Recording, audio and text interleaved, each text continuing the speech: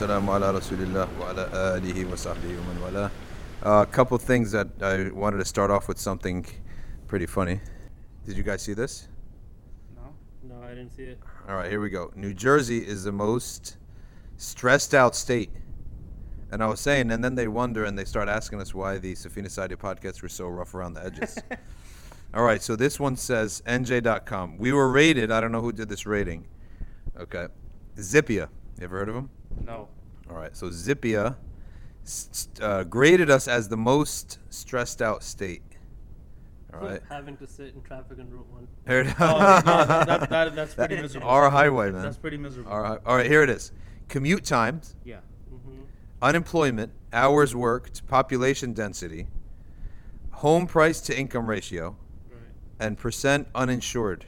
Wow. Okay? So the higher any of these was, the more stressful the population is. So that's basically how it goes. So you guys didn't see this thing? No. No, I didn't. All right, every state was 1 to 50. The least. Okay. Oh no, the least stressed were Iowa, Minnesota, Nebraska, North and South Dakota. They're barely alive, Yeah. let alone be Of stressed. course, well, nothing happens over There's there. nothing going on. I would be if it was depression, they'd be the highest. But it doesn't tell us where New Jersey landed. What's our score out of 50? Let's see. Zippia. Firstly, who is Zippia Yeah, in that's the the first first place? thing.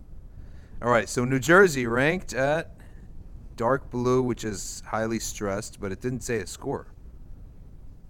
It didn't give us our score. one. We're number one. That's But all what it is the actual score, though? Who's number 2? Number 2? Yeah. It was Georgia, which Wow. is weird, and Yeah, Florida, what do which they is have? weird. I don't know.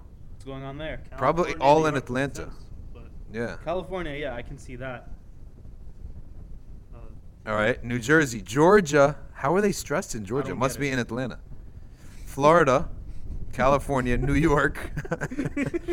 Like, how is New York number That 5? doesn't Oh, make you know who ruined New York or offset the balance? All the upstate New York. Yeah. Buffalo, Rochester, those states that really yeah, like yeah. Troy, those parts, Yeah, 'cause Albany, they don't even really count as New York. They The shouldn't people who even work in be the count. city, they're super up there. Because I worked with some Yeah. of them. And They shouldn't even be count as New York. New York City should be part of New Jersey. Yeah. If you It think should. about it, like the Yeah. culture and all of that. In order to get to North Jersey, you have to pass Manhattan. right. Oh, that's true, yeah. Yeah. But it doesn't say the score that we got. It just says commute, unemployment, hours worked, population density. And by the way, I actually personally love population density. Like, I can't stand. Yeah, I don't see why that's a big deal. I can't stand going to these places where there are no people. yeah. It just The long commutes, though, I get. yeah. Yeah. The long commutes are a byproduct of the population density. That's Because true. that entire population is sitting on the turnpike. Yeah, that's a true. good point. That's a good point. There's your lawyer brains coming in. All right, do I need to do an introduction here? So we got Humza Q on my right, Harun S on my left, and we have a couple things to talk about. So the first thing we'll talk about is the first thing that I want to talk about is what everyone's talking about, which is Khabib, right? Everyone's happy with Khabib. So first of all, yeah, it's true. There are we do have rulings on boxing and everything, but or fighting in general. Right. But I mean, it's not really the time to bring it up, right? I mean, the timing to give a fatwa on the issue is not the right timing. So, but you guys said, like, you watched it. I watched it. How was it? Oh, it was amazing. It was like Like, he destroyed him. yeah, 4 rounds of dominance, not even close. Really? Absolutely. Wow. And like for a guy who was the defending champion, Yeah. like it was embarrassing. And what's his name? He's lost 2 fights in a row now. Right. Well, I don't know if you can count the Well, boxing one as a loss. That was like a because joke, right? he went out of his comfort zone to make some money. Yeah. He held his own. Yeah. And I actually think he got closer to winning. What I heard is that he got closer to beating, what's his name? Mayweather. Then he got to Khabib. Is that true? Yeah, I mean, when Mayweather fights, it looks like everyone has a chance against him. That's his game plan. He's a defensive fighter. Oh, is that So how like it is? he tires you out for like the first few rounds, Yeah. and then he just finishes you. All right, let's get to the topic that I wanted to talk about, which is that a number of people are actually they have a misconception on the issue of sexual abuse. That's the first thing. Okay. And the issue of sexual abuse is that some people imagine that the hudud, the rules of the hudud, are the only rules that apply to anything. In other words, if it's not a had punishment, like it's not a law, right? Or it's not a crime. And if you don't reach the had punishment criterion of witnesses, then it's not a crime. So then there's no way to prosecute the person at all. So this is actually totally wrong. And the first thing you got to know is that there's hudud and there's ta'zir, something called ta'zir. Ta'zir is discretionary punishment by the ruler or by the state. Okay? So when you have ta'zir, you basically got a situation where the community recognizes that such and such is wrong, and they establish a punishment for it. Okay? Now the punishment there's a limit for discretionary punishments. And for example, if it would be physical, which we don't have today, which actually, believe it or not, this sounds crazy, but in Islam, in the Sharia, they recognize that a person could have rights and responsibilities at home. So by jailing someone, you're actually compromising responsibilities he was fulfilling for someone else, right? So let's say you got a guy who commits a crime, you jail the guy. Well, what if that guy had kids, right? What if he was taking care of his mom and his wife and 3 kids? So you've just done a type of oppression to those people, right? To that wife and kids. So rather, they preferred bring the guy in, give him a couple lashes, and send him home limping, right? So everyone could see what happened, and he reacclimates to society. People see him limping home, right? And they realize, well, I don't want to do that. I don't want that to happen. He's embarrassed in front of everyone too. Now, if you go to jail, you don't have to face anyone. So when you're found guilty in a court, though, you got to face them. And you come home, you have to face your community. You'll be embarrassed, right? Everyone makes an example out of you, right? And at the same time, you don't miss out on your obligations and responsibilities that you might have been doing for someone else, all right? So that was the logic behind the idea of corporal punishment. Now, the other idea, and we're getting it a bit off topic, is that corporal punishment isn't necessarily with like a whip. When they say lashes, doesn't mean a whip.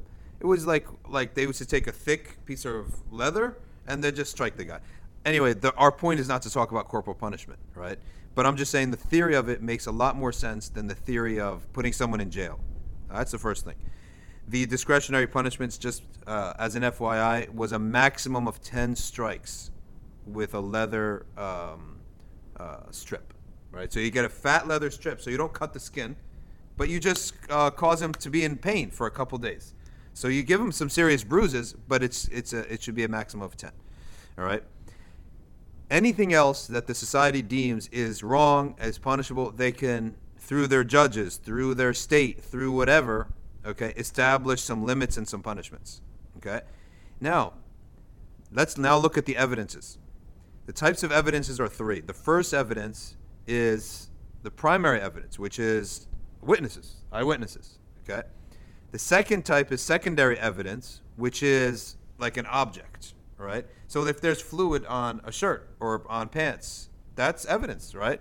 And the proof of that is that Prophet Yusuf alayhi salam was acquitted solely on secondary evidence, right?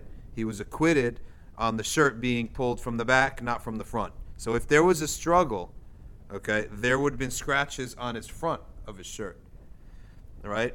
But he wasn't involved in the struggle. He was being attacked from the back, right? So he was acquitted solely on the fact of being on secondary evidence. Then there's circumstantial evidence, right? So Humza, I want to ask you, is that actually how it works? How is 3 levels of evidence? Yeah, we have multiple levels of evidence. The most preferred evidence in the American legal system is what we call viva voce evidence, which is like eyewitness testimony. Okay, so that's the same thing, eyewitness testimony, right? And eyewitness testimony can be judged, based on the person, based on the one giving it. Now, here's another issue to bring up. The whole concept, man must have, his testimony is worth 1, but a woman's is worth half. So the fuqaha talked about this, and some of the fuqaha have brought it, they've limited that to exactly what the Prophet ﷺ said, which was basically that if there is someone going to be lashed or punished or lose a lot of money or lose a limb or lose something or lose his life, then at that point, the Sharia discourages women from giving those testimonies for the simple reason that it doesn't want them to change their nature, right? So we believe beyond that gender is a given. We also believe that each gender is created with certain attributes, like divine attributes, we consider these, like good attributes that they should cultivate, okay? So women should have mercy and cultivate mercy and compassion. Men should have justice and cultivate, right, strength and justice. They should cultivate that. So for that reason, then Sharia does not want the man to be in a place where he would lose some of his strength, right? So I'll tell you what's makruh. It's makruh for a man to be a stay-at-home dad. It will be valid. It's not like the marriage would be a divorce, but it's makruh because it takes away from his manhood, right? It takes away from his qayyumiyyah, okay? Likewise, it's makruh for a woman to be the one who testifies against someone to the point that he's going to die, okay? All right, so that's the other thing. So those are some issues.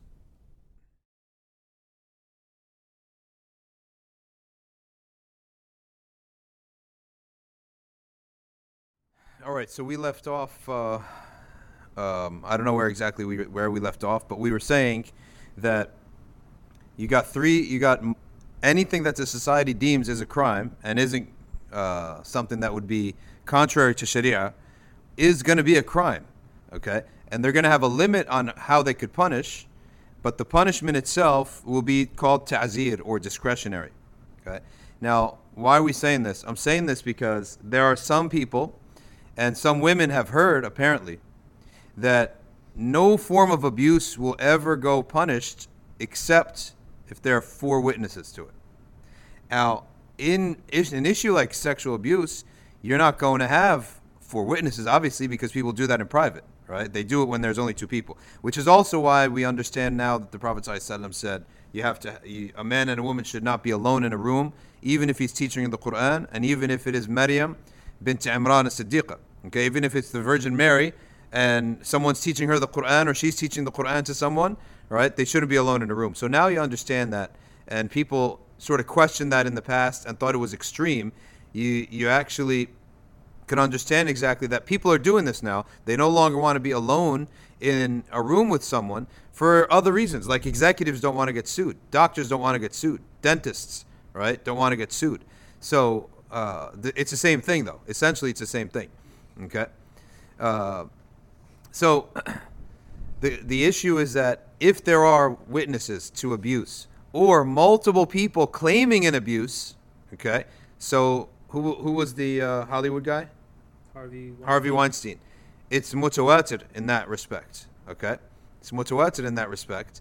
So at that point, yes, Qadi could do something. He's not going to give the guy 40 lashes or give him had punishment, but yeah, he could do something if it's mutawatir, it's widespread, and there are witnesses, and all the women or the victims are coming out. They're not related.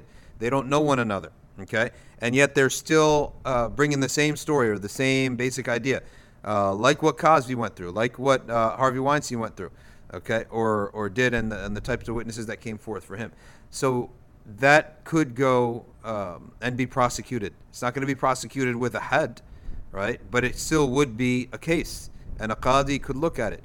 And this is just because someone came up to me recently and thought or told me that other people think and imagine that if there are no 4 witnesses, then there will be no justice or no action taken, okay?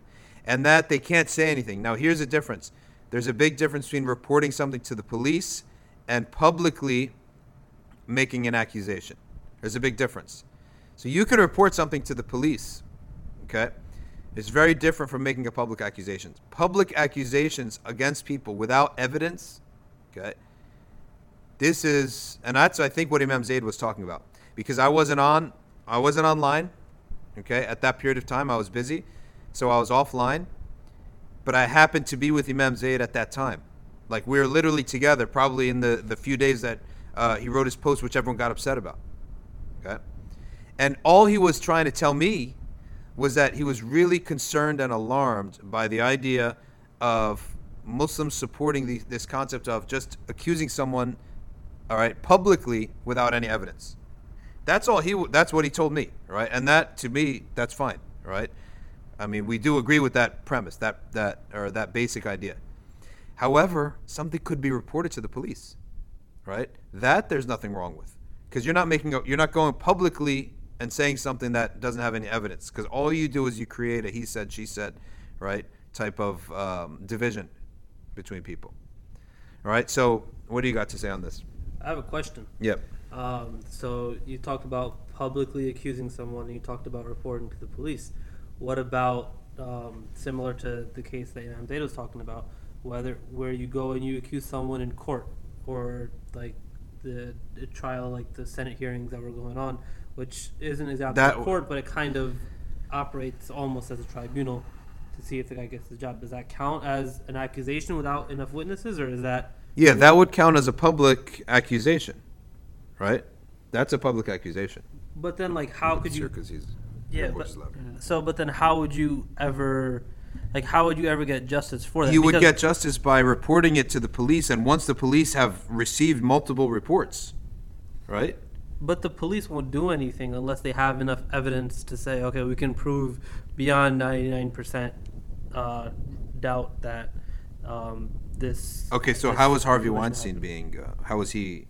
I'm not sure. I don't know. So the specifics there's gotta be a level where, if there are multiple accusers who have nothing to do with one another, who don't know one another, right, and their story is the same story, and usually these people act in the same way. For example, the NBC guy, I always forget these people's names. What's the NBC guy who got from the Today Show? Matt Lauer. Okay. So Matt Lauer's case was that he was so famous in the world, like he couldn't do the zina that he wanted to do in public. Like he couldn't go find a woman in or not in public. I mean, outside of his home or workplace, because he was so famous, right? So he had to do it in his job. So these people, they have a repeat cycle. Most offenders like this, they have a habit and a pattern because they live their regular life, and they could only wiggle out a certain spot in their regular everyday life where they do their abuse, right? So Matt Lauer, it was at work. Harvey Weinstein, it was during the interview process or whatever, someone to get a job. Bill Cosby was the same thing. He had a typical pattern, right? He had a repeat pattern where he basically would just take the people upstairs to his room and drug them. So if those stories all pan out, and they're all separate and to the point that the women don't know one another, I'm telling you, and there's nothing, I haven't seen anything in the books, but knowing the basics of Sharia, there can be action taken on that, right? There can be action taken just on that. There's no way that could just be left. So I have another question. Yeah. So from my understanding, the idea of like when you accuse someone, you bring four witnesses. That's me. Say I'm accusing another person of doing something wrong, right? Yeah. And I have to bring four witnesses for my accusation to stick, right? To establish that there's truth. But in this in certain cases, four witnesses. Yeah. So like in situations of sexual abuse, typically it's not a third person; it's the victim who's alleging. She's not bringing false accusations. She knows it happened. For her, it's an absolute fact. Yeah. Right. That this happened. Right. So she's bringing an allegation that this guy raped me. Yeah. Right. So for her, it's an absolute fact. She's not slinging accusations. So I think that's a little bit factually different than me bringing allegations. That's a good point. Yeah, that's a good point. But in terms of if someone is to label someone as the victim, right? Then you need at least a piece of evidence, secondary evidence. Right? Yeah, well, for someone to be found guilty. Yeah. Right, but like, isn't the entire court process it's there to establish guilt or innocence? Yeah. So like, if a person brings an accusation, like similar to like say what happened in the recent Supreme Court hearings, right? Mm-hmm. The first lady, she brought allegations saying that I was abused, right? And then after that, a few more women came out, right, saying that he did it to me too, or I saw him do this kind of behavior. So other people came out saying I saw behavior from this man which was consistent with the allegations that of sexual abuse or different things, giving circumstantial support to it. So her thing wasn't so much, okay, let me just lay accusations to him. Yeah. Let me bring my story out because she was harmed by this, right? Yeah, in the actual specific case of Dr. Ford, she didn't really appear at all to be slinging an accusation. Right. Like, she appeared totally genuine. And I think, I haven't heard a single person, maybe some of his supporters, but I haven't heard a single person put a doubt, besides Trump, who went off and gave a speech, right, and said, well, she doesn't remember anything. But she really didn't look like she was just slinging an accusation for fun, right? But like you said, like, you still, technically speaking, okay, you still need something to make someone guilty, right? And by the way, a sister asked, like, if you can't make someone guilty on the earth, then will they be found guilty in the sight of Allah? Well, obviously, Allah knows and Allah sees, and Allah doesn't need any witnesses. And I'm saying that because some people actually do imagine that no justice will be had if there are no witnesses. Well, if you're a mu'min and you believe in the akhirah, yeah, you will get justice in the afterlife, right? And just because someone is not found guilty does not mean they're innocent. And they have to understand, people have to understand that too, because it's also imagined or thought that just because when we say the word that there's no evidence means that we don't believe you, right? And the Prophet, peace be upon him, he had a reverse case where a man, he was a dark-skinned man. Mm-hmm. She was a he was a brown-haired man married to a very dark woman in the time of the Prophet sallallahu alaihi wasallam. He comes in and he accuses her. Okay, he tells the Prophet sallallahu alaihi wasallam, I came home and I saw my wife sleeping with another man, and the man is so and so, and that man was known and famous for having red hair, right? He was of a reddish complexion. The Prophet ﷺ grew angry, okay, and said, we'll see what happens when the baby comes out. However, do you have 4 witnesses? He said, no, I don't have 4 witnesses. He became angry. And then he told the Sahaba, he said, if she gives birth to a red-haired baby, right, and he made a dua against her, right? But he told the man, you have no recourse. There's nothing you can do, right? There's nothing you can do because you didn't have the evidence. So he believed the man, but he knew that he couldn't he couldn't do anything about it. And then the baby came out with reddish hair, right? So he separated between the husband and the wife, because once you accuse your wife or vice versa, you can't be married anymore, right? So that's how huge an accusation is. So for people to understand that just because in any situation where you're saying there's not enough evidence does not mean we don't believe the person, right? Because think of how traumatic it is when you get victimized and then no one believes you, right? So, and especially like your family, right? You got to expect your family to believe you if you get victimized. However, that's one thing, and the actual finding of someone to be guilty is another thing, and that's exactly why the whole issue of sexual abuse is so bad, because it's so easy to get away with. That's the problem.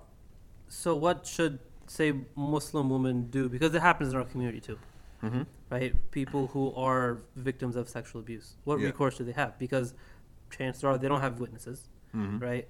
Chances are it's usually a close family member or a close friend or someone who they confide in, or someone close who commits the action. So what recourse do they have to getting justice for what happened to them? See, that's the thing. We're talking just theoretically and ideally. Right, Okay. of course. Theoretically and ideally, I think that as soon as something like this happens, it should be logged, right? And the log should be a national log, not a local police log, right? So you report it to the local police, but then it gets logged with a federal thing, Mm-hmm. nationwide, right? Because you can't expect local police to be corroborating. People move around and do these things in different states, right? And then a person, if now multiple accusations are coming upon a person, and you have a federal log, right? And now you have 2 and 3 and 4 in different states, now you can take action, right? You can actually call in these look at these allegations and measure them against each other. The witnesses don't know each other. They're reporting the same thing. How is this, right? Obviously, something went on, and some kind of ta'zir or discretionary punishment is put down on the person, right? I mean, I'm just thinking, like, how else are you going to do it? Yeah, which is like why it's such a serious issue, and like a lot of times the only recourse I guess that people have is going public, right? Well, that's the problem. Yeah. If you didn't have a system, think about it. Think about what I'm saying. I think it makes total sense. You should have a nationwide registry, basically. Anytime someone does an act of sexual abuse, right, you report it. The report by itself, a single report, right, doesn't do anything, right? Because I can make up a single report, right? Anyone can make up a single report. We're not saying, right? It could happen. A second report now in a different location, a flag should go up. A third report in a third location, or even in a second and a third and a fourth report in the same location, the person should be flagged. He should be flagged, right? And these reports should be totally private because women don't want to report to the HR because they don't want to lose their job. Well, what's the HR going to do anyway, right? They can't prosecute. So you're in the sphere of the superior. So Matt Lauer, no one wants to go against him because he's more important than the HR, right? The guy was making $25 million a year. If he gets upset with someone in HR, right, who's more important to NBC? But if you have it that, let's say, just your fingerprint or just some anonymous piece of information that links the one making the allegation and the testimony, so that there's not even a fear that her name will leak out as accusing the guy. Okay? And then now it's in the registry. It's in his registry. He has a registry. And he should be informed you have a registry. Okay? And I don't know, maybe informing him or not. It might actually you don't inform him because that might jeopardize the girl who was just victimized. Okay? Because he'll know that you just ratted me out. Okay? And he might get more violent. So it's anonymous in that it's not totally anonymous in that there's some piece of information linking the person to the account, to the testimony, and then they just monitor it. If a second one comes out, a third one comes out, and a fourth one comes out, then you have an investigation, right? And at the very least, think about it. I mean, if these people do this stuff, I don't think that anyone does this stuff one time. I really don't. There are certain things you don't do once in life, you know? There's certain things, it's just part of your behavior. You're like a repeat type of person, right? And I think this is one of them. This is one of the things, the behaviors that people repeat over and over. And now here's the worst thing. The worst thing is when it's in the house to a minor and the guy is just picking on the same girl. And that happens a lot between a man and his stepdaughter, right? And more disgustingly, it could be a man and his niece or his daughter herself. Now, this is something where you need something beyond police. Like, there's no way to police these things because some people are actually sexually abusing minors, like 8 and 9-year-old stepdaughters, right? And by the way, the punishment of rape is the punishment of zina. And in some books I read that it's qatl. Yeah, qadi ayad. Rape is punishable by death, right? Just as if you stick someone up for their money, that's punishable by death. Like if I beat you up with my bare hands, okay, and take your money, that's theft. Well, in this case, you took something else. Yeah. You took something way more valuable, right? But so if I actually threaten you with words and with my hands for money, it's not punishable by death. But if I take out a weapon, or if I brandish a weapon and ask you for your money, right? So what is that? That's punishable by death. So that's basically I'm taking something valuable from you by use of force. Well, what's more valuable? Money or like a woman's like privacy and dignity and all that stuff. So Qadi Iyad of the Maliki school said that that's punishable by death. Okay? That rape is punishable by death. Sexual abuse doesn't always have to be rape, right? It could be less than that, but it's still as traumatic. It's still traumatic, right? So that I don't see a solution. Do you see a solution for like stepfathers and girls? And usually no one knows about this until she's like 18, right? Or she comes out with it.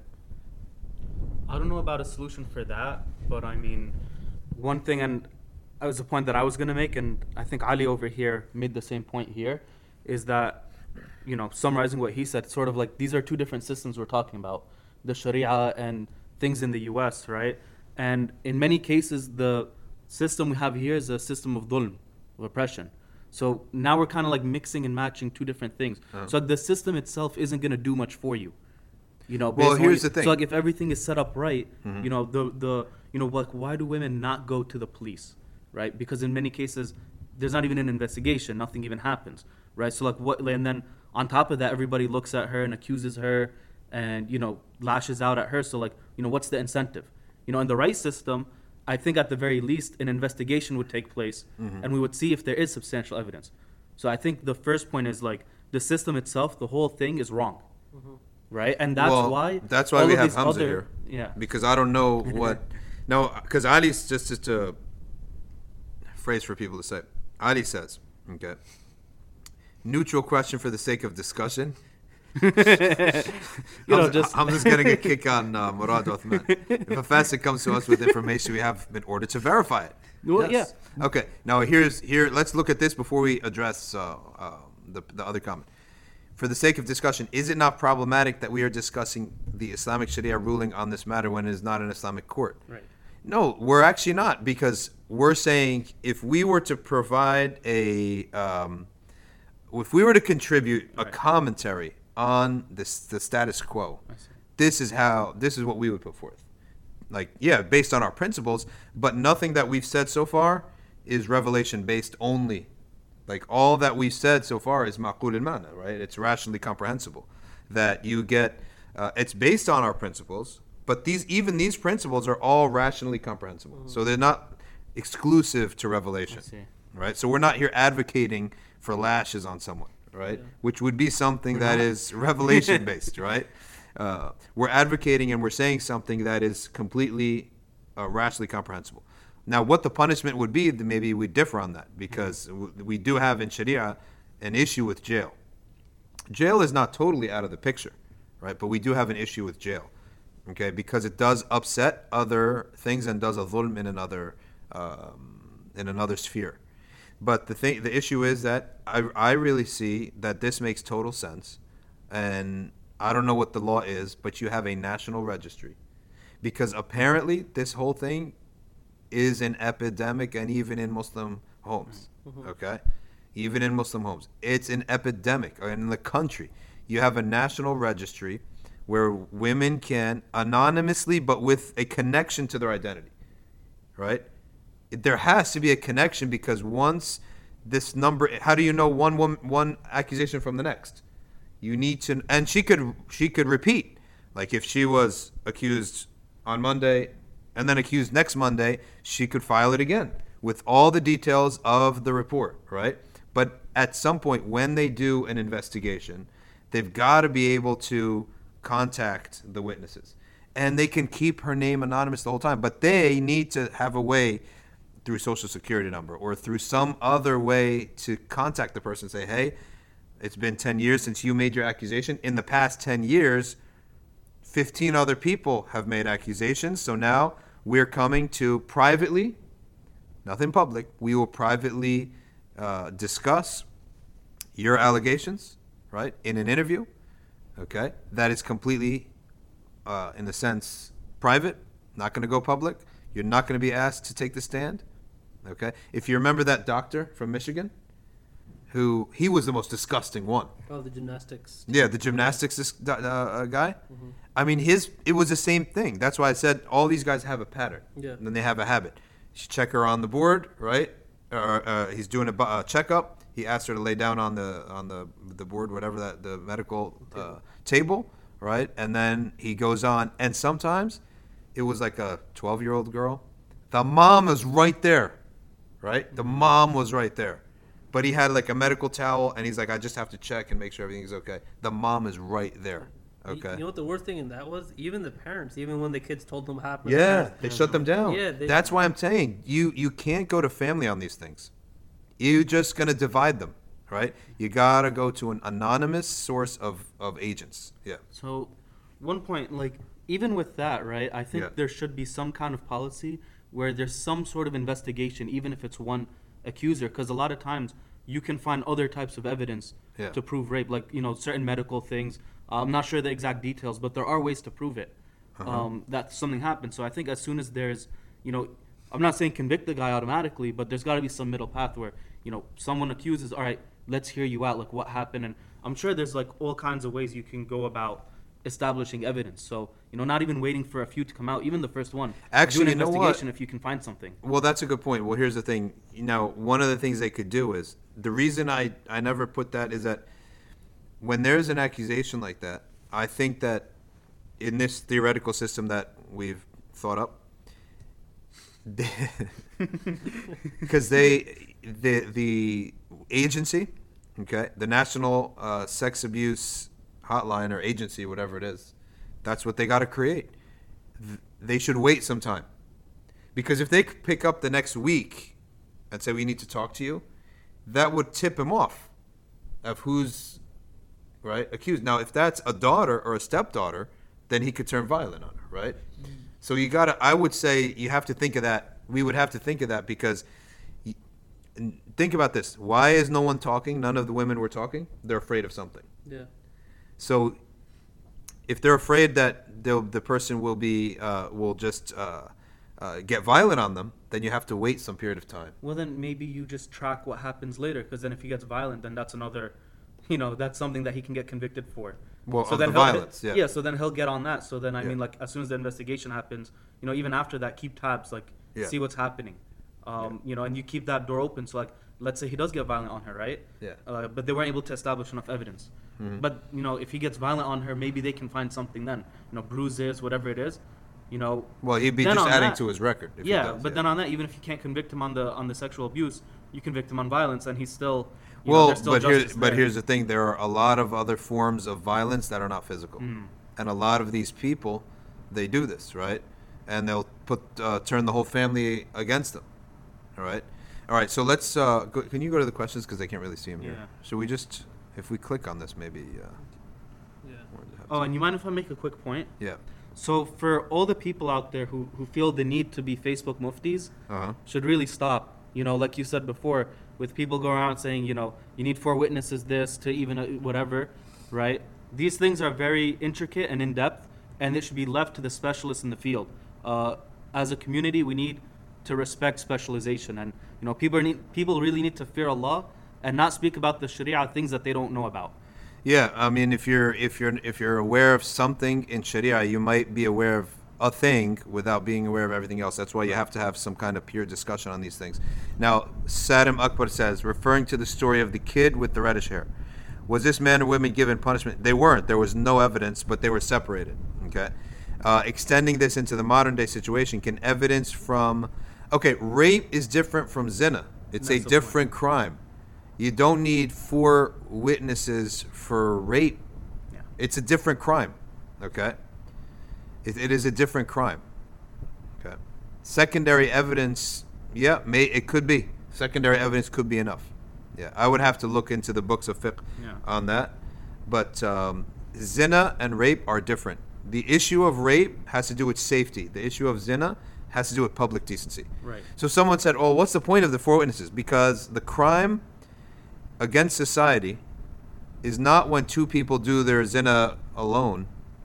It's when they're so open and so public about it that they're corrupting society, like pornography, where they want everyone to see this. They are so loose about it that that penetration is witnessable, right? Can be witnessed by themselves or by 4 people. Okay?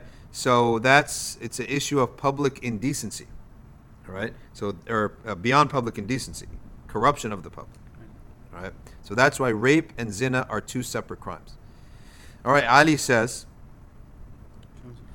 in terms of family, would a form of sexual education be necessary? We have heard people who say that children should be taught no means no, but for our own community, what are the parameters for us to have the discussion with our kids about dignity, sex, the rights of men and women in their respective relationships. Don't be in khalwa.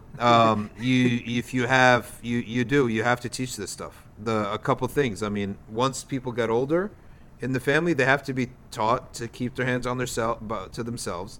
Certain things should stop being things, right? Like certain cousins, for example, and what they do with their younger cousins. You have a 17 and a 7-year-old, right? Well, I mean, you got to learn to people have to learn to have limits. And in Maliki fiqh, you know that after 2 years old, you can't touch a girl. So like if there's a 6-year-old neighbor, I can't go give her a hug, right? I can't like pat her on the back. 2 years old in the Maliki school, you can't touch a girl. Yeah. Unbelievable. If it's not your daughter or your niece, okay? And this idea of we're just of cousins as well. Well, how do we know that I'm sure this stuff happens with cousins all the time. Cousins doesn't mean that they have no desire for one another. I mean, who said that? So that is an issue as well. We're talking basically here about, for those just joining, what in our perspective from the education of the Sharia, what would we put forth? And Hamza, what is the law right now on this issue? Do you know? On sexual abuse? Yeah. I don't know what the law is, but obviously it's not good enough. Yeah, I mean, I'm telling you, I mean, the suggestion I'm making here, to me, it makes a lot of sense. Yeah. Right? Well, basically, like for any criminal charge or anything to stick, you have to prove it beyond a reasonable doubt. You have to prove it beyond 99% chance that it happened, which is a very insurmountable barrier when it comes to things like sexual abuse. Totally. Like unless you have 18 or 20. Yeah, exactly. Unless you have something crazy like that. Yeah. I don't know the specifics of the Harvey Weinstein situation. Well, one of the things about Harvey Weinstein is he's not even pleading innocent, is he? I have no idea. The thing is about a lot of these guys, like Matt Lauer didn't plead that he was innocent.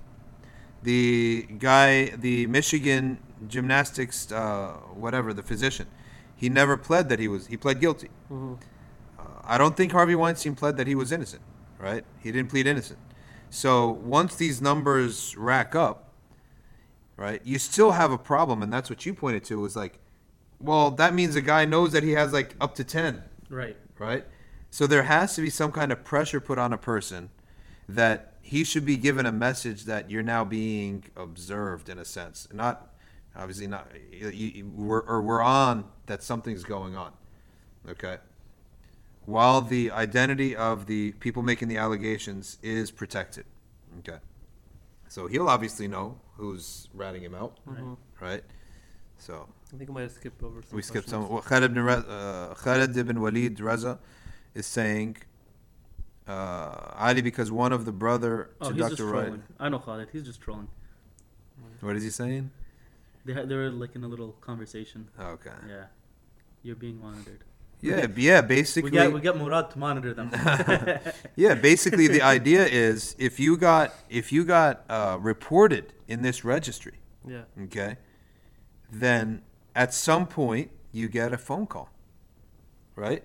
You get a call you get a call or a visit. I mean, a visit, that would be too many. It'd be like 100 million people getting visits in America, right? You get a communique. Goes straight to you, not in the mail that anyone else could open. Straight to you, okay, without anyone knowing, right? You have been basically reported, right? This is the report, okay? And I think people would start taking the issue seriously. Right? This will probably create a lot of jobs, this registry, because apparently this is a massive epidemic. And we apparently have a seriously disgusting, okay? Well, that's what we're saying. Murad Uthman is saying, or people could file complaints. That's what we're saying. We're saying the woman files a complaint without her name, just like a number or some other identity thing that later on, if they need to contact her, they could contact her. She files the report, okay, and then it's there, and then you start monitoring after that. I think there's also another thing that people neglect to speak about, and it's kind of like a big elephant in the room, and it's an issue of the culture here, where people going to bars and different parties and stuff, and there's all this alcohol and all this free mixing and all of this, all these sexual actions happening, and people don't know where the line is. People get a little bit drunk, and then things happen, right? Yeah. That definitely contributes to a lot of it. Like, where are these things happening? No, alcohol, in many cases, alcohol is a huge it's at these issue, kind of places, and also Right. if that was cut out too, I think a lot of these cases, even with the whole thing with Kavanaugh, like where were these things happening? At parties. Yeah, alcohol. Right? Alcohol is always involved. Well, here's a question. Murad is saying this could also be abused. Yeah, it can be abused. That's why we're saying there's not going to be a conviction on one. There's not going to be a conviction on one thing, right? You can't even convict on 3. You need a beyond a shadow of a doubt, right? So if it's mutawatir, like 20 separate people, right? And over time they will probably come up with a number, whatever, right? So you're not going to have a conviction on 1. You're not going to have a conviction on 2. And just the idea that this agent calls or contacts the person, says you had a complaint filed against you, that's not an accusation. It's not even an accusation, a legal accusation.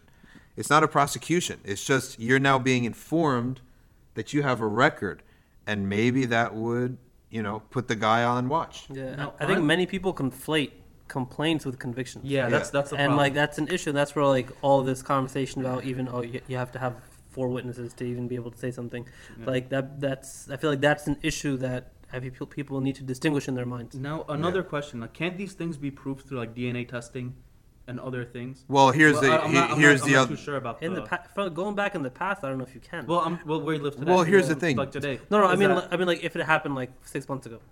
So like what are you gonna do? So what if it happens like that second, right?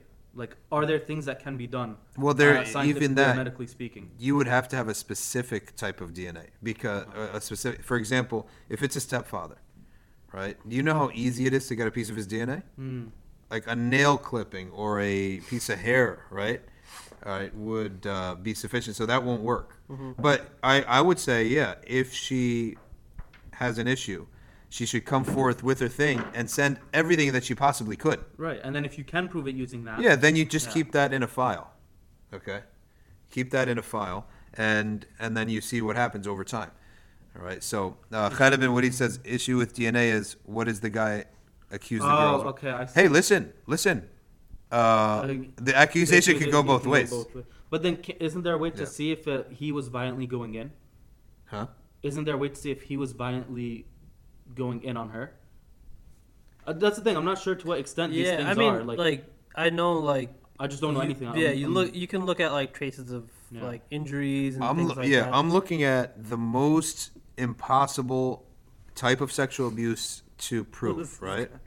Who are these fools that you guys are friends with? Cilantro Alfred Magnifico. Just the name. I'm not even reading this, okay? Named himself after a vegetable from a salad, okay? And he thinks he's magnificent. He wants to talk about McGregor. We're talking about something serious, and this guy is giving some dopey comments. And we're talking about a serious topic.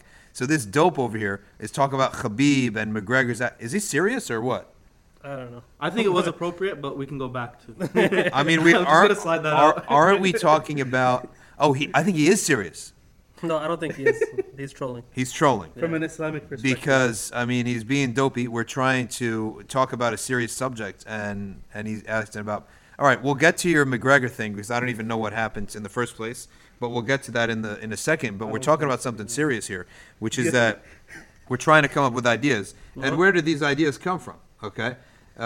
So where do these, he's not trolling. Okay. All right. Cilantro says he's not trolling. Okay. The whole account is a troll if it's named after a salad or whatever. Okay. Anyway, let's get back to the issue here, which is that what I'm looking at is the most easy to hide type of sexual abuse, right? Groping, right? A guy gropes a woman, okay? Impossible. There's no evidence, right? That's the issue. Unless if there's no eyewitnesses, okay? But, So that's what I'm saying. I'm taking that and saying, well, yeah, you could, eventually, if this guy has received this many complaints from women who don't know each other, right? It'll take years, right? But it's something is better than nothing. It'll take years, but you will eventually have something. So I am. That's the idea. I guess we're not gonna find the solution on a podcast, but I it think is an that, idea to throw out. Yeah, I mean, how to implement that, who knows? Yeah. But it's just something that seems like it's common. I wish we had Alex here to give us his take. Yeah. All right, so now let's look at what some of these other people are saying. But All on right. a quick point, I think it is important that we do initiate the discussion at least. Yeah, it's I important. think that's the important. It's important to take the issue seriously, and in practicality, it's important to take accusers seriously too. Yeah.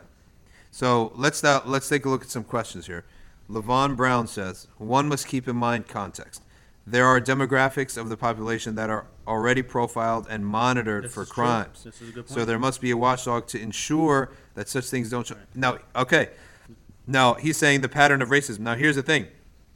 That's why I'm saying that the idea of accusers being people who don't know one another strengthens the case, right? Right, strengthens the case. Yeah, well, I think what he's talking about is your idea of creating like a registry. Yeah. And the discretion on whether to prosecute or not or take action would lie with the government. Yeah. Right? It wouldn't lie with the individual accusers. Yeah. So what he's talking about, I think, is if the government decides that okay, we're going to take this threat more seriously because it's a white girl accusing a black guy. Well, right? here's the thing. You have anonymity. You don't know anything about the accuser. You have like a number. Obviously, they could look it up, right? Yeah. But that's what I'm saying. You have a type of anonymity because you want to remove as many bias factors as possible, right? You want to remove all those as possible. So, to the agent, he gets a number, right? He sees a number. He doesn't see that whether it's a rich person or a poor person. Yeah. Okay, well, so, all right. Now, Khalid bin Walid Riza says Islam is, of course, yeah, we know that. That's why we have the whole organization, right? But, and I'm not being facetious, but yeah, that's easy to say, well, it's alcohol, obviously, is the problem. And the deen. Yeah. Yes, of course, we know that. Well, I think It's in a 100%. perfect situation, we could flesh a lot of things out a lot better if the entire system was right. And here's the thing, he's right about this Yeah. because he's saying we should look at what we have in our Sharia. Yeah. And so many people out there, right? When you ask the question, well, what does Allah and His Messenger say about this? That's what he's right about. They should have some more confidence because especially, and you're in the field, right? Muslims in law, right? They oftentimes have a very almost low opinion. Right. Am I right about that? What do you mean? They have the Sharia of Sharia. They either are very ignorant on it, or they actually view it as something to be embarrassed about. Yeah. Yeah, They're because very arrogant. yeah, because people are. I think anyone who's embarrassed is ignorant, and don't know the power of and the expansiveness of the system that we have. Because in reality, it's far superior to the American legal system and legal system. Yeah. And you got to keep in mind, if you take out khalwa, you take out alcohol, you take out so many things. I mean, that takes the percentage of that takes the of percentage things of issues. a lot lower. So then the amount of things to sift through becomes a lot less and easier to. Yeah, I totally think that in families, like big families, the issue of khalwa has to be observed. I don't care who it is. Let's say if it's you're no matter who it is, when you have people who are almost defenseless, they have to observe that. It's got to be observed. Yeah. Issue of khalwa and masajid. Our whole masjid is CCTV'd.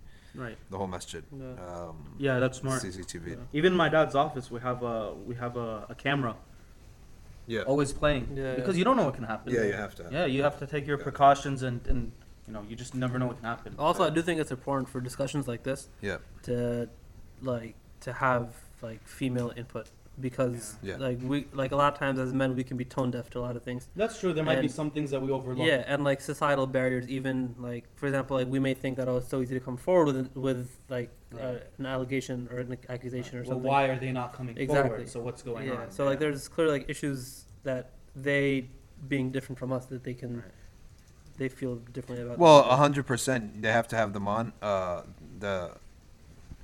And we're just working with what we have, which is us, and that's what I got. Is I got you guys, right? Yeah, no, I'm just saying on on a larger scale. On a larger scale. Yeah, on a larger scale. And the thing is that, and we're looking at it from a legal perspective, Right. right? Which is, I guess, universal Right. because that's just the law, right? And how would you prosecute? How would you go after someone? And what kind of evidence is? And that's all you could find is the tawatur of the evidence.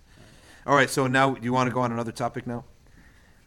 Let's see what your salad boy wants to say here. Okay. Is he still watching? I don't know. I insulted him, so. Do you believe Khabib's actions were an appropriate response to McGregor? I really don't know I didn't see it, so. Right, I didn't see it. But what did he do? He beat up some of these guys? No, so basically what the situation was, Conor McGregor is a major trash talker. Yeah. So in the entire lead up to the fight, Conor and his team, they insulting Khabib's family, his religion, all this kind of stuff. And like it's trash talk. It's not necessarily personal, but for a guy like Khabib, where he comes from, it's more like Joe Rogan actually said it. One of the commentators of the fight, he said his man, where the kind of person he is, for him it's about honor. Yeah. So he felt his honor was attacked, right, and repeatedly attacked, and he thought he had to take action. And later on, Khabib said it wasn't the best idea for him to do that. His dad said the same thing. Even his dad said the same thing. So see, the thing is, I viewed the whole thing of him going out and punching someone in the crowd. I loved it. I viewed that as great theater. That is so great. If I'm UFC, I'm happy, right? Yeah, of course. Well, UFC, like they're making money. UFC always they're not losing loves sleep this kind over of this. stuff. Yeah. And okay, here's a question from Levon, or a statement. He's saying gender segregation is an effect of morality. Okay, this also can be taken to extremes. Also in the society, gender segregation without the proper education and raising of morality can breed its own other deviant trends. Well, here's what I'm saying. There are two ways you can do gender segregation. You could do it completely segregated, which I think is going to be unhealthy because it's too odd, right? Or you could just casually separate, which means that if you have a gathering, the females are eating in one area and the males are eating in another, right? But we're living in America and it's 2018 shit. I mean, but that gender segregation is like, all right, it's not. There's nothing unnatural. There's nothing like if a non-Muslim walks in, because I always look at, let's say how we have an MBIC, I always want it to be that anyone could walk off the street, a random person, and a scholar could walk off the street. The person that comes off the street won't feel that this is so odd and bizarre. And the scholar at the same time will also not see any maharim happening, any haram things happening. So that's how I try to look at it, because you have to be almost seamless. I don't really believe, I think that's not healthy to have a completely different culture in your places of worship and your home, your workplace, right? There needs to be some differences, obviously, but it should be somewhat seamless. Yeah. Okay. Murad says we have separate bathrooms. Well, not anymore. That's the problem, right? I mean, it's not. It's true. I mean, in some of the schools now, they have signs. I mean, you could use whatever bathroom you want, but obviously, I know what he's talking about, though. Yeah. And all right, here's the last question. Mahmoud Fajah says, Sheikh, if every accusation of rape without any substantial evidence should be taken seriously, then what's the protection of the Sharia for men? We're not like we said, we went over this, that filing a report is nothing other than a report. It's not a conviction. It's not an accusation, like legally speaking. It's an accusation from the victim side, but that's why we're saying it would take a lot. It would take repetition, right? If all you have is he said, she said, then all you have to make any form of accusation or conviction is repetition. So the way, is numbers. So the way forward is to find a system where you can gather these numbers, right? That's all we're saying.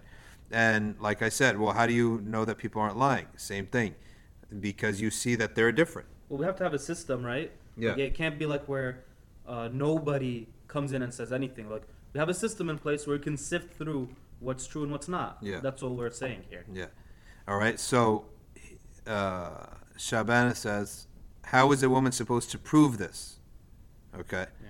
What if it's just one person? That's the problem with sexual abuse, because the accusation of one person is not going to go anywhere in a court. That's the problem with sexual abuse. And that's why this idea of this proposed registry is to collect, because what I believe in, and I think it's pretty much true, is that anyone who does this sexual abuse is repeat. Right. They're all repeat. No one does something like that. Yeah. Crosses that barrier once. You always go back to it. If you get away with it, you go back to it. So And because they don't know each other, you can establish proof. yeah, and Murad is saying how many numbers? Well, you'll have to see that over time. The definition of mutawatir is so many that it's impossible that it was Correct. bad. So it would be it would be a case by case. So if it was just like, if it was two friends, well, it's possible that they conspired.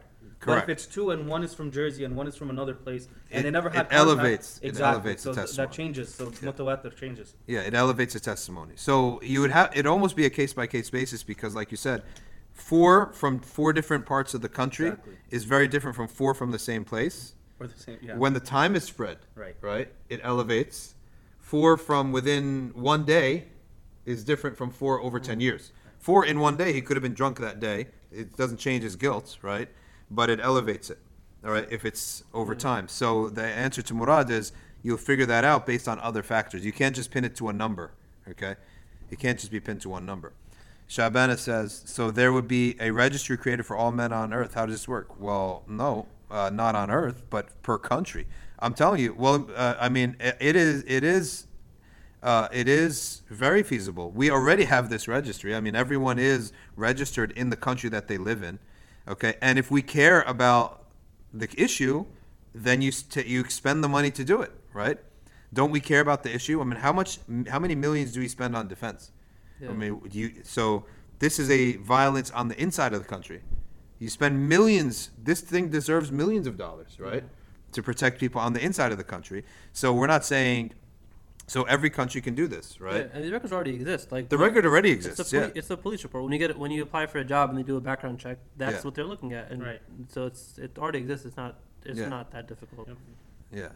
So I mean, someone says, "Don't know how I feel about more government." Well, we're talking about in the context of like a security. Sharia system. You need security.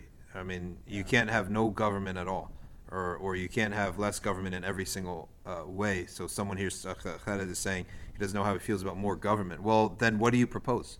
Yeah. Do nothing, right? All right, Abdullah Smoody says, how do we balance and reconcile between the need for witnesses as per Islamic Sharia versus the modern methods of DNA and other methods? We did already address this, and we said that zina and rape are 2 different crimes. Right. That's the first thing, okay? And in other crimes, secondary evidence is established as a source, and we gave the example of Prophet Yusuf alayhi salam. Zina, we said, has to do with corrupting the public. So we did mention it, but it's okay. We could mention it again. So the idea of sexual abuse being it has to be 4 witnesses, this is not the case. Crimes, a lot of crimes don't need 4 witnesses, right, to have viewed the crime. Okay. And when you look in the fiqh books, iqtisab is in a different category than zina. Yeah. I mean, it's Yeah. one has a victim, Uh-huh. and the other one is 2 people coming together Yeah. to do something. It's totally different. It's a completely different crime. And sexual abuse is a completely different crime from zina. Yeah. Okay. Murad is saying, so it's statistical analysis. Yeah, there will be some statistical analysis. Just think about how hadith is. Hadith is very much similar to this because it's testimony. For example, a young narrator, a child almost, taking from a senior sheikh, if they're both trustworthy, that one hadith by itself will still be suspect. If a reliable narrator took at the age of 6 years old from a sheikh who was at 90 years old, right? That link itself has commentary upon it because of their ages. Okay, even if both of them are in their prime, were completely trustworthy. So there is statistical analysis. There's age, there's distance, there's location, there's the time between accusations. So there's a lot of different things. And I'm telling you, we worry about the enemy from the outside. What about the enemy from the inside? So this thing does deserve to be almost like a wing, right, of whatever internal security. Like Homeland Security is a division that was created after 9/11, okay, to make sure that there is no terrorist attack happening on the land. Well, this thing, to me, it would seem to me, if I was running a country, let's say I was the king of a country, to have the people be secure in my country, that's my pride, right? So I would want them. I would spend what it needs to not have an epidemic like this happening, right? And yeah, there's going to be teaching on the inside, but from the outside, externally speaking, you're going to have There has to be some kind of force, some kind of agency, something breathing down the neck of anyone who is accused of this, right? Until you find enough data to actually look at this. And like they say in America, they say, ask 100 people at the bar, right? You get enough data and you look at this, you're like, there's something going on here, right? There's something going on here. Because you look over time, you look people who don't know each other, and you look at this and you realize that something's going on, right? How would you deal with a verbal abuse? This is normally where it starts. What would you recommend for that? Verbal abuse, in terms of the perspective I'm looking at, which is the perspective of law and order, right?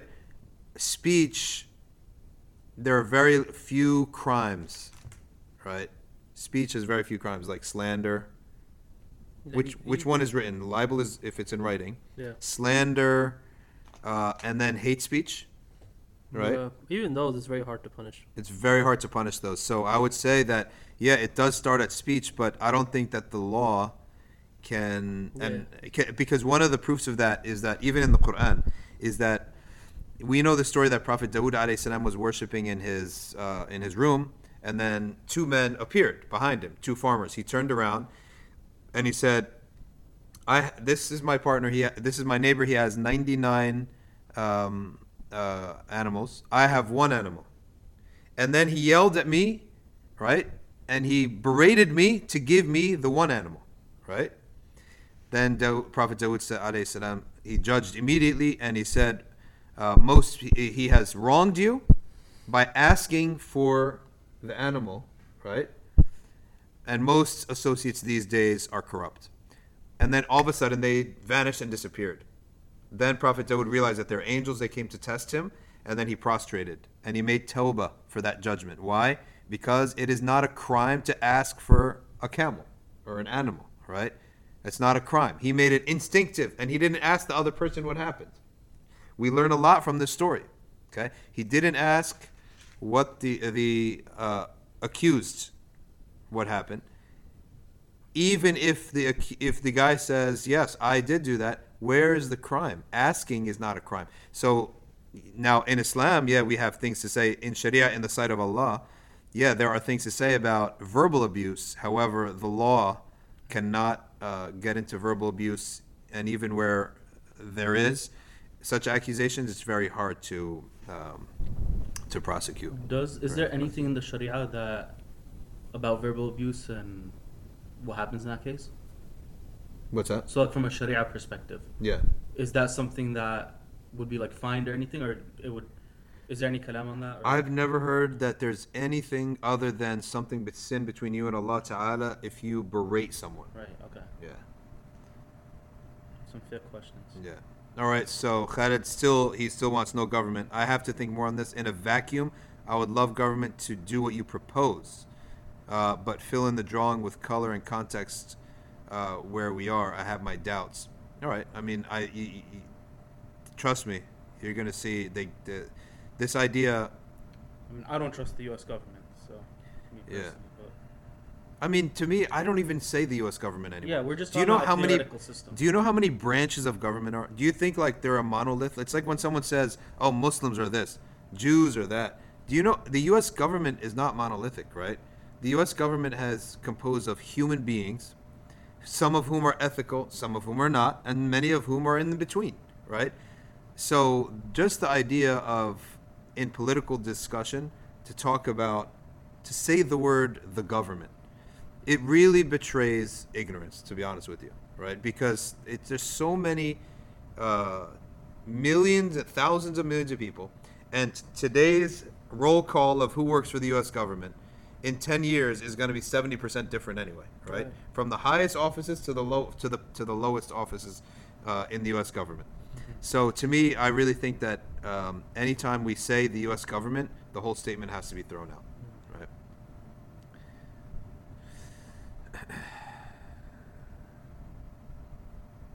right? He says here, when we talk about Sharia, are we talking about a specific method? No.